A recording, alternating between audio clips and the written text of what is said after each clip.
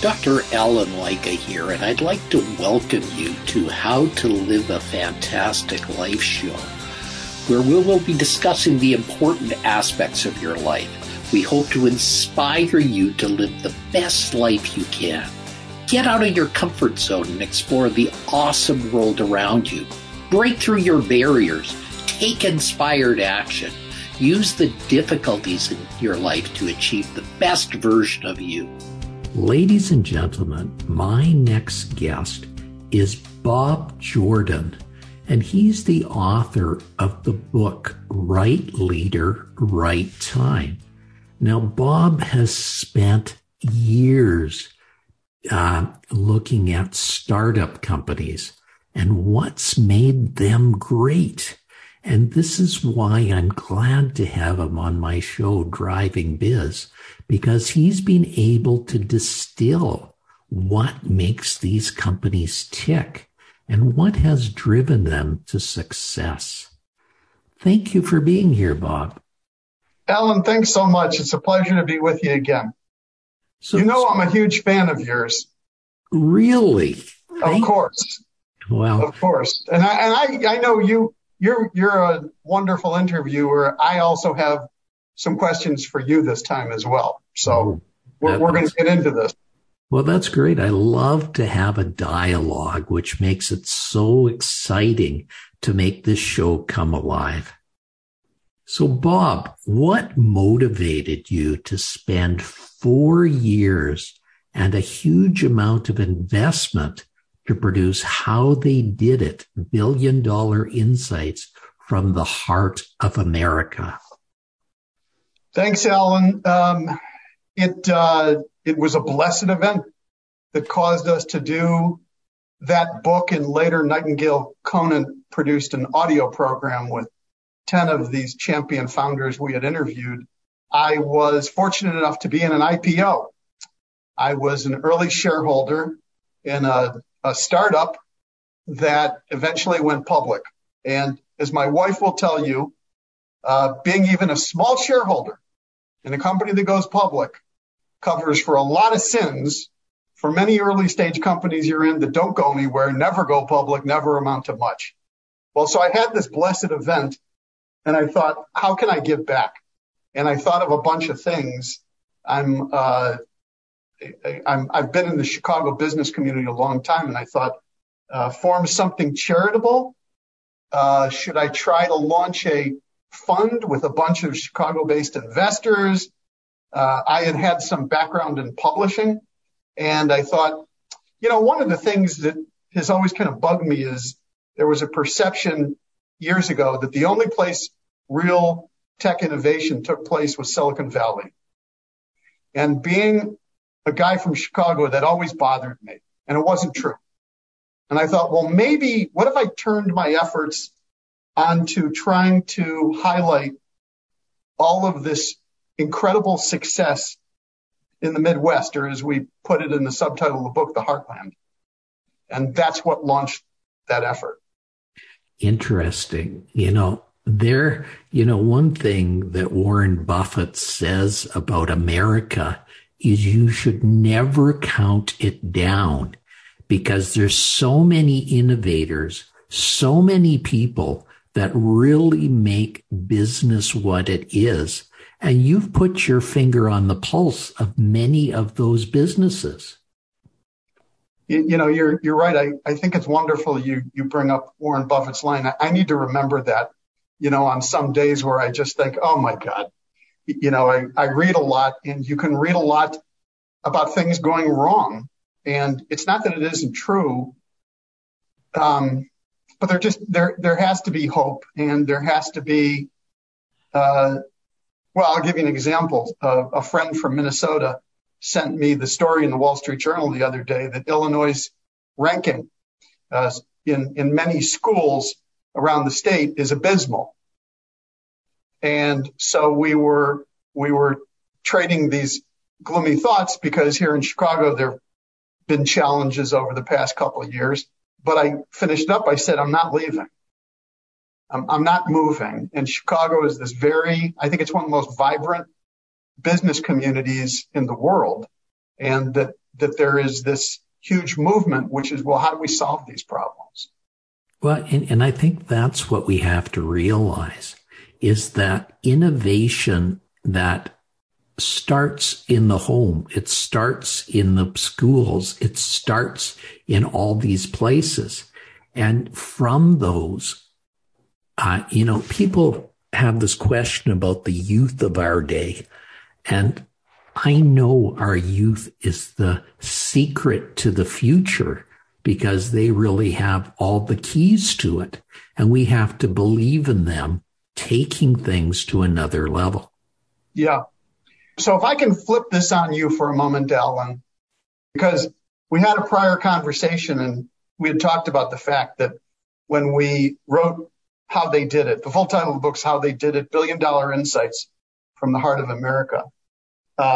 It took years to convince these 45 champion founders, the founder of Morningstar, the CEO of Twitter at the time, people like that. It took years to convince them to do that. And ultimately, the only thing that got them all involved is that I was feeling a little desperate. And I said on the phone to one of these people, I said, you have a legacy and it can't die with you. The secret sauce of how you accomplish success so far out of the ordinary, it has to get passed on to the next generation. And this founder's name, Vince Pedinelli, had done something remarkable in Ohio, had set up services for people who are severely challenged. He set up these series of group homes, and he grew from 0 to 200 million. And there was a pause, and he said, you're right. And instead of saying no, he said yes. So I want to know, because you, in your first career as a doctor, achieved success so far out of the norm, right? And pioneering work.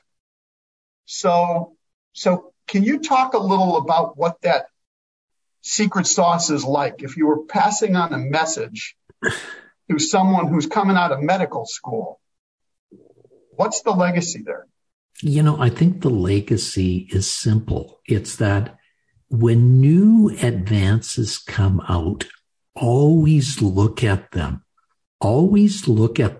as a potential to carry where we are now to another level. Look at them as something that is something solving problems that we couldn't solve before. And I'm going to go into an area where I was initially stymied. One day in my office, a person came in that had real bad burns from a fire. And I looked at him and I told him that I really had nothing to offer them. But I said, please don't give up hope, because this is now, but in the future, I figure we'll have breakthroughs. And so I was at a conference in Cairo, Egypt, and a real brilliant man spoke on the podium about new laser systems and what they were doing to correct scars. And I went to him after the talk and I said, this almost sounds too good to be true. And that speaker said, it is. He said, this is something I've been waiting for all my life. And I said, should I invest right now? He said, no. He said, there's going to be a couple more generations of these lasers, and they will make a world of difference. So I waited. And one day, the laser company phoned me and said, would you like to be one of the first on our laser systems? And I said, sure. Now I got that laser. I went to Italy to train on it. And then I started to offer it to some people. And these laser systems did something that nothing else would. They'd get inside the cells and reset them so that scar tissue was turned back to normal tissue. So we were able to take some of the world's worst burn scars and literally turn them back into normal tissue. So people that had terrible burns now could live normal lives without being scarred.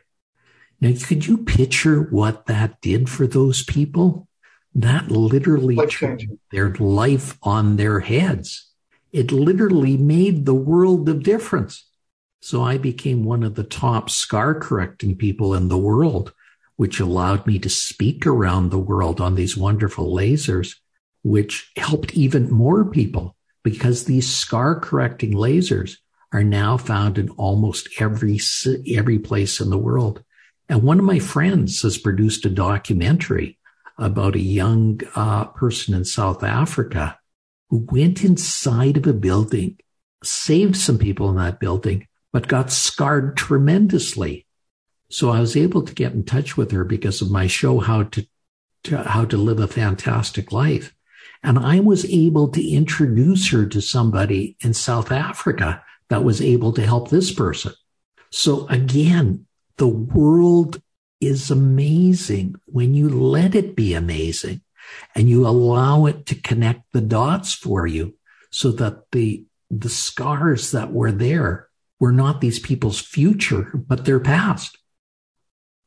You know, it's wonderful. And I appreciate you describing that. It's part of this, I think people should realize, is you were going against my impression, not a doctor. My impression of doctors is that it's very much of almost a scientist calling, which is that it is very rigorous. It is evidence-based. And so I think the natural bent for many doctors is erring on the side of what has already been proven. And it is a cautious nature. And so it's interesting that, you know, you did things at the forefront that were probably unproven. And that's exactly true. But, it's easy to move forward when you step on the shoulders of giants. And, every little bit of science starts with the beginning. It starts with a hypothesis. And, there were some amazing people that had pioneered these lasers in Detroit and pioneered these lasers in Italy and pioneered these lasers around the globe. So they had already started with them. And although their numbers of people they had used them on were not huge, there was amazing amounts of science there. And then the American military started with them because there were a number of Americans that were blown up by incendiary bombs in places like Afghanistan. So they started using them on treating people. And those lasers were shown to be extremely beneficial. And that really pushed them forward to the forefront of medicine. And I had the benefit of learning from people in the Navy in San Diego and seeing what they were doing. So I was able then to introduce them to more people and more people and more people. So although it was the fledgling start, it was a beautiful start. It really took the knowledge we had and turned it on its head and made it so that we could make things really beautiful for so many people. Can I follow up there, ask you another question? This is a question we asked of every leader we interviewed for Right Leader, Right Time. Okay. Can you recall what happened on your best day as a doctor? You've had more career since then, but is there a specific day? I don't mean an agglomeration, aggregation of, some leaders we would ask, they say, well, on my best day, profits are up, blah, blah, blah. I said, no, not a generic generalized. Literally, was there a day something happened and you thought, this is it. This is the epiphany, the thing I need to remember. Yes. Was there a best day? Yes, there was. When I got my laser, I heard of a young lady by the name of Kelly Farladoe, who was a professional speaker. And despite her bad burns she had as a child, she was still speaking on the speaking circuit. And, I reached out to her and she told me, I said, we now have a laser that can make your scars literally vanish. And she was on a plane going to Africa to speak. And she said, no, I don't really think I want that. I said, Kelly, this can really change your life. I said, your scars are such that they'll keep on growing and eventually they'll prevent you from breathing properly, which will prevent you from speaking. I said, when you come back, please allow me to do a little bit of scar correction on you, and we will show you that it actually does work. And she said, sure, when I get back, I'll get in touch. And she got in touch with me and we did some scar correction. And just as predicted, the lasers worked just like I thought they would. And she was so overwhelmed. She gave me one of the greatest gifts of all, which was tears of joy. And she said, oh my God, this is going to change my life. Now, this followed up when I was in Egypt. In Egypt, I was invited to teach the residents some new techniques. And I was a guest of the state. So, of course, I arranged for my fancy laser to accompany me there. And when a person comes to a country like that, they get in touch with people in the community saying this expert is coming. And like a lady by the name of Sarah came, and she was having terrible problems with her scars. She was involved in a bad fire as a result of a burn incident. And the scars were so bad, she had to eat through a straw. She had to she couldn't lift her head to see the stars. So she begged me to treat her aggressively, which I did. And just before I left, she came in and all of her scars had wonderfully vanished. And she gave me the gift of a flower. Oh. Now, a gift of a flower is a very rare gift from a woman to a man in Egypt. But that gift I pressed and I kept in a book because it is one of the most precious gifts I have, because it shows me the power of human hope and how hope often carries people through despair. That's a wonderful story. Thank you. So let's go through, and I want you to share with me one of your company's stories that started from nothing and was able to turn into a massive company from your book. So many great stories. One that people may have heard of is Morningstar. Morningstar is a world leader in finance. It also was somewhat personal because my first company, I was in a historic building in Chicago. It was the last load-bearing skyscraper, if you will, before steel started getting used in the 1890s. Anyway, I was on the 17th floor of this gorgeous building called the Monadnock. And on the 16th floor, there was a company founder named Joe Mansueto. He had 500 square feet. And he launched a quarterly book that was a review of mutual fund performance once a quarter. Joe had, I think, technically started in a 2-bedroom apartment. Anyway, over the span of 35 years, he grew to 4,000 employees, public company, multi-billion-dollar valuation. And those were the kind of examples where it kind of led to the title, because I was so blown away, even having known him a little bit, which is how. The interesting thing, Alan, overall, we interviewed 45 founders and how they did it. I thought I was going to hear that every single story was almost unmitigated success, because I was approaching as an outsider. Many of them were public. Many were worth a lot of money. And I just thought, well, I'm going to hear, well, we did these 10 things right. And that's what happened. That's not what I heard. Almost to a man and woman. Excuse me. What I heard was, oh my God, let me tell you about all the setbacks. I couldn't believe it because I was hearing so many stories of failure. It was kind of like, well, how did you get there? Like one of the companies was TomoTherapy. They were a pioneer in MRI technology. A professor and a couple of his students at the University of Wisconsin, they had figured out a better way to make radiotherapy. And it was $1 billion public company. We get in touch with the founder, Rock Mackey. And it's kind of like, how'd you do it?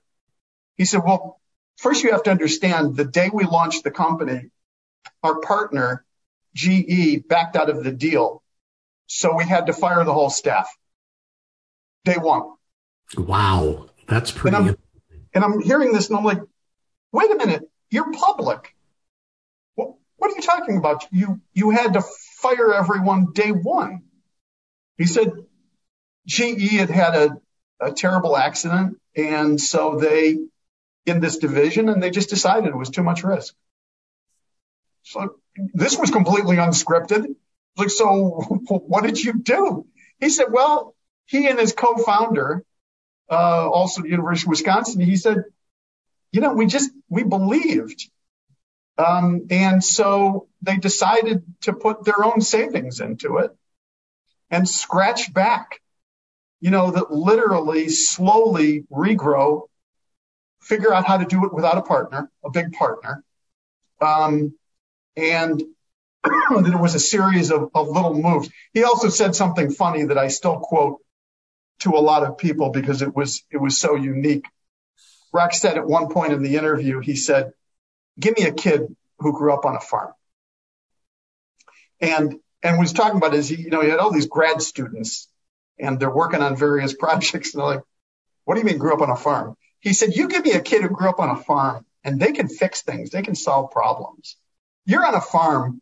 It's not like you could just call up somebody when something breaks or you have a problem. It's kind of like has to get wired into you to be resourceful and to show a level of ingenuity. And Rock's line always stuck with me. That's huge. Now, you've worked with 45 businesses and their owners. What makes a fantastic business? It's a great question. One of the things for sure, I will tell you a line that you won't see in how they did it. How they did it is a series of Q&A interviews. It's not really me writing like right leader, right time.